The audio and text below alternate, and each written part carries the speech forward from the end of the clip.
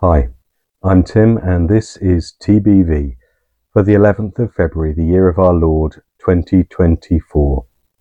Snow means snow. When we look out on a white winter's day with everything blanketed in beauty, we see that there is this crystalline glory, this reflected wonder of sunlight and even just grey cloud cover illumination sparkling off the snowflakes. Quickly they melt, at least where I live, and turn to slush or just disappear as water. It's about a ratio of 12 to 1, 12 centimetres of snow for 1 centimetre of rainfall. It doesn't seem to go very far, and yet there is wonder.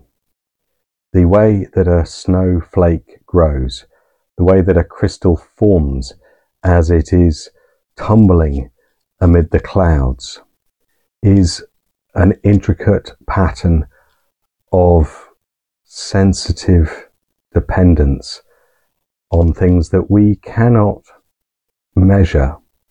Each snowflake has a unique pattern. It is distinct. It is so distinct, much more than a fingerprint, that it is unlikely that two snowflakes the same have fallen on planet Earth in the whole of our history here. This is something beyond measuring. This is a uniqueness that is distinct. Snow is something.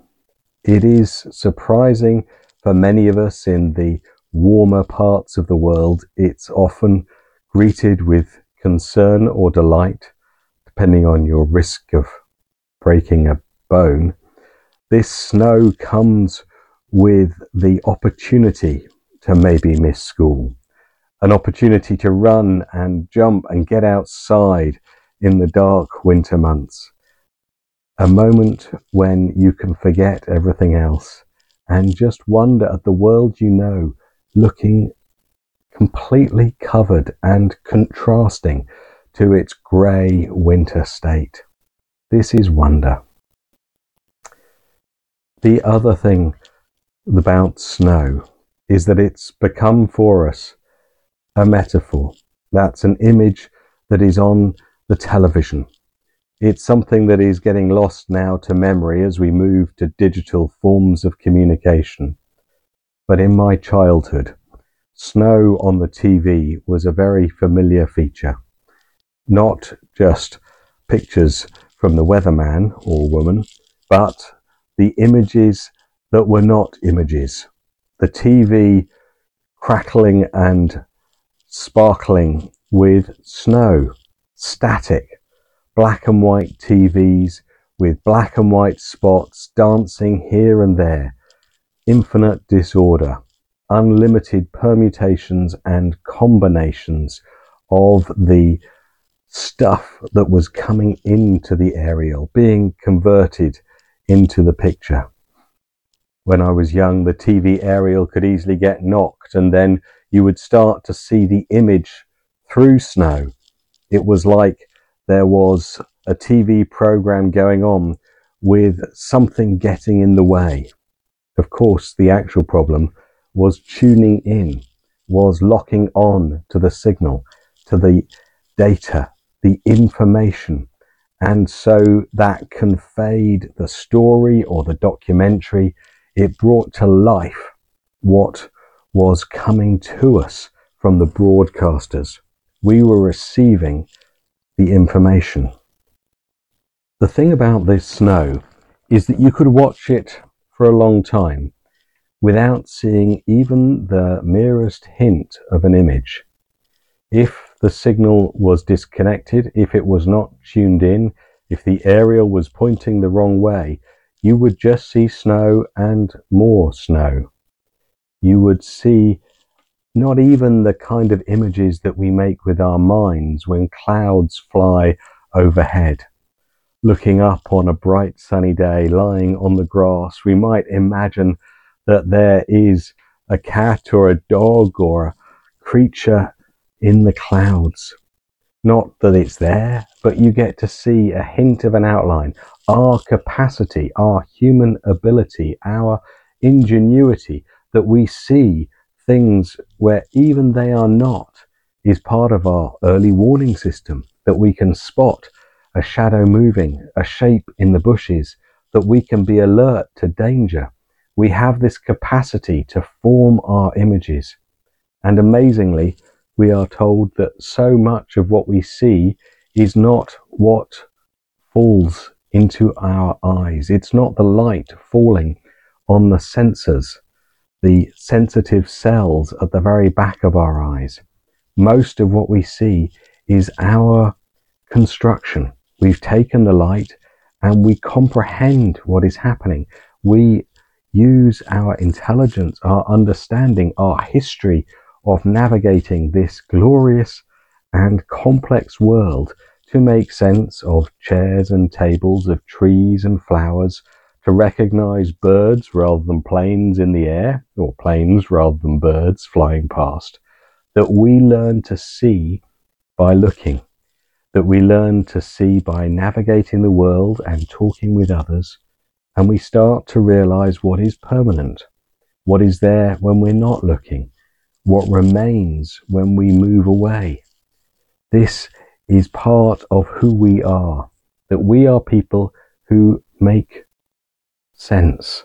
We interpret and comprehend what is happening around us. Of course, much of the world can perplex or confuse us, but when it comes down to the level of what's in front of us, much of the time we can consistently and reliably make sense of a door and how to open it, of a step and how to step down it. We can find our way through this world as this light is translated into signals that are then transmitted to our brains and we make sense of them. How does this relate to snow? Well, sometimes when we're knocked, when our vision goes, it can blacken out. The signal fades, or we see stars, the first hint of what might be described as interference. We can't quite work out what's going on. We're disorientated and dizzy. We can't lock in easily. This is the signal breaking down. This is the system under strain. So how do we bring together these three images of snow falling on the ground, of the old signal-driven analog TVs with snow on the screen, and we're seeing stars when our heads get a nasty knock? The thing that is distinct here is whether there is information, whether there is communication.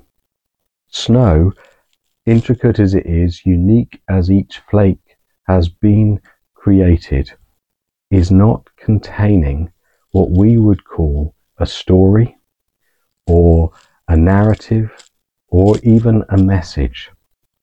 Together they are beautiful, aggregated across existence. They are a glorious phenomenon that delights and wonders, causes wonder for those who encounter them for the first time, or like people in the warmer places, only a few times, maybe even not every year. What we have here is something that is the formation of complexity that does not contain information. This is wondrous. It is like crystals that form in other ways, whether diamonds or gemstones, whether the Devil's Causeway in Ireland with those hexagonal stone crystals grown amazingly. What we have is self-assembly, that the laws of physics and the movement of atoms do result in the aggregation in an ordered and structured way.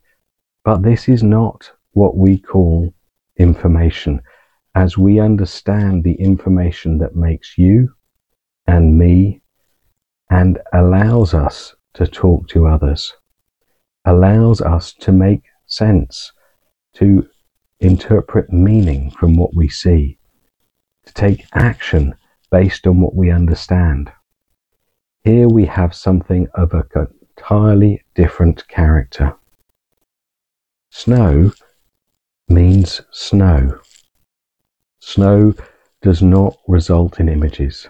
And I would like to put to you a suggestion that if you were to watch a 1970s television set, maybe with just mono sound, and you were to turn it on today and it's still powered up, you might even need to bang it to get it going, what you would see would be snow.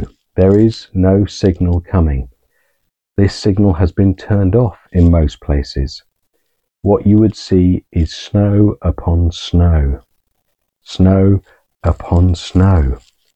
It goes on and on and on.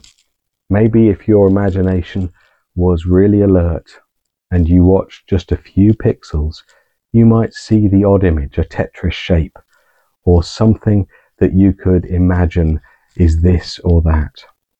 But it wouldn't grow. It wouldn't be selected. It wouldn't be chosen by the TV, ingenious as its design is. It would remain as a flickering image that would then be replaced by another flickering image. It would not become a story. It would not grow into a computer program. It would not form a TV serial or box set, let alone the wonders that we have witnessed of the natural world through our screens. What we have here is a simple device for receiving. It does not select what comes through it. You have to do the work. In the old ways, you have to turn the dial to find the right frequency. You have to point the aerial towards the transmitter. You have to connect up all the parts and power it up even to receive a signal. But that doesn't give you a TV program or a documentary or a soap opera. What you get instead is something that has been made, that has been created, that has been designed and put together, often, almost always, in the TV studio days, by an incredibly multi-layered team of engineers, of makeup artists, of scriptwriters, directors and actors, of set designers. This all comes together to give us something that we can see on our screen. It doesn't just grow. It doesn't just appear out of the pixels of those little coloured red, green and blue once we got past the black and white days. It doesn't happen without the information coming from minds. Brilliant and not so brilliant minds, creative people who are making something that has not been before. However much it is derivative or copying from others, it is still a creation.